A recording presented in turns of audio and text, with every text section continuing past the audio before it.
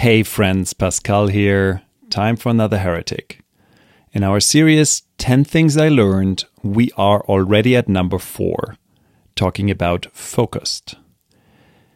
Lesson number 4, things I've learned over the year, is in many ways a continuation of and a build on what we talked about in lessons 1 to 3.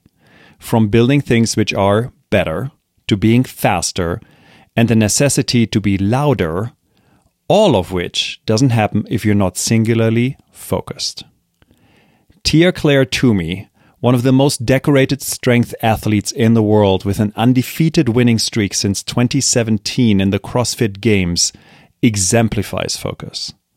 You don't get to be that successful without relentless and singular focus. Yes, talent and genes matter, but your genetic makeup is nothing without single-minded focus.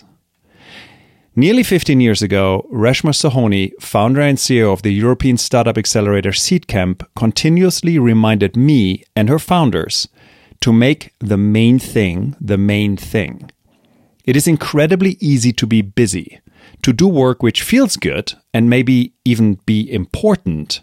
Who could argue with the importance of getting your logo right or spending time figuring out the best name for your product? But isn't actually important at all. Your shiny new logo means nothing without a great product behind it. You can have the coolest, cleverest name for your servers. If the service sucks, it won't matter at all. Figuring out what the main thing is, the thing which drives your business, project, and idea forward, and then singularly focusing on executing this one thing is the key to unlocking your success. Take Google. The main thing Sergey and Larry needed to do was to build PageRank, the algorithm behind the Google search engine, and make it the best at serving you relevant search results out of the biggest index possible.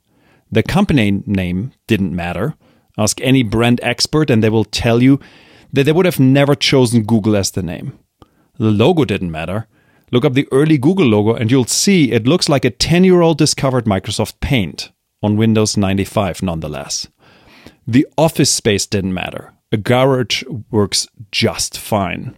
Sergey and Larry made the main thing, relentlessly focusing on this, and, well, the rest is of course history.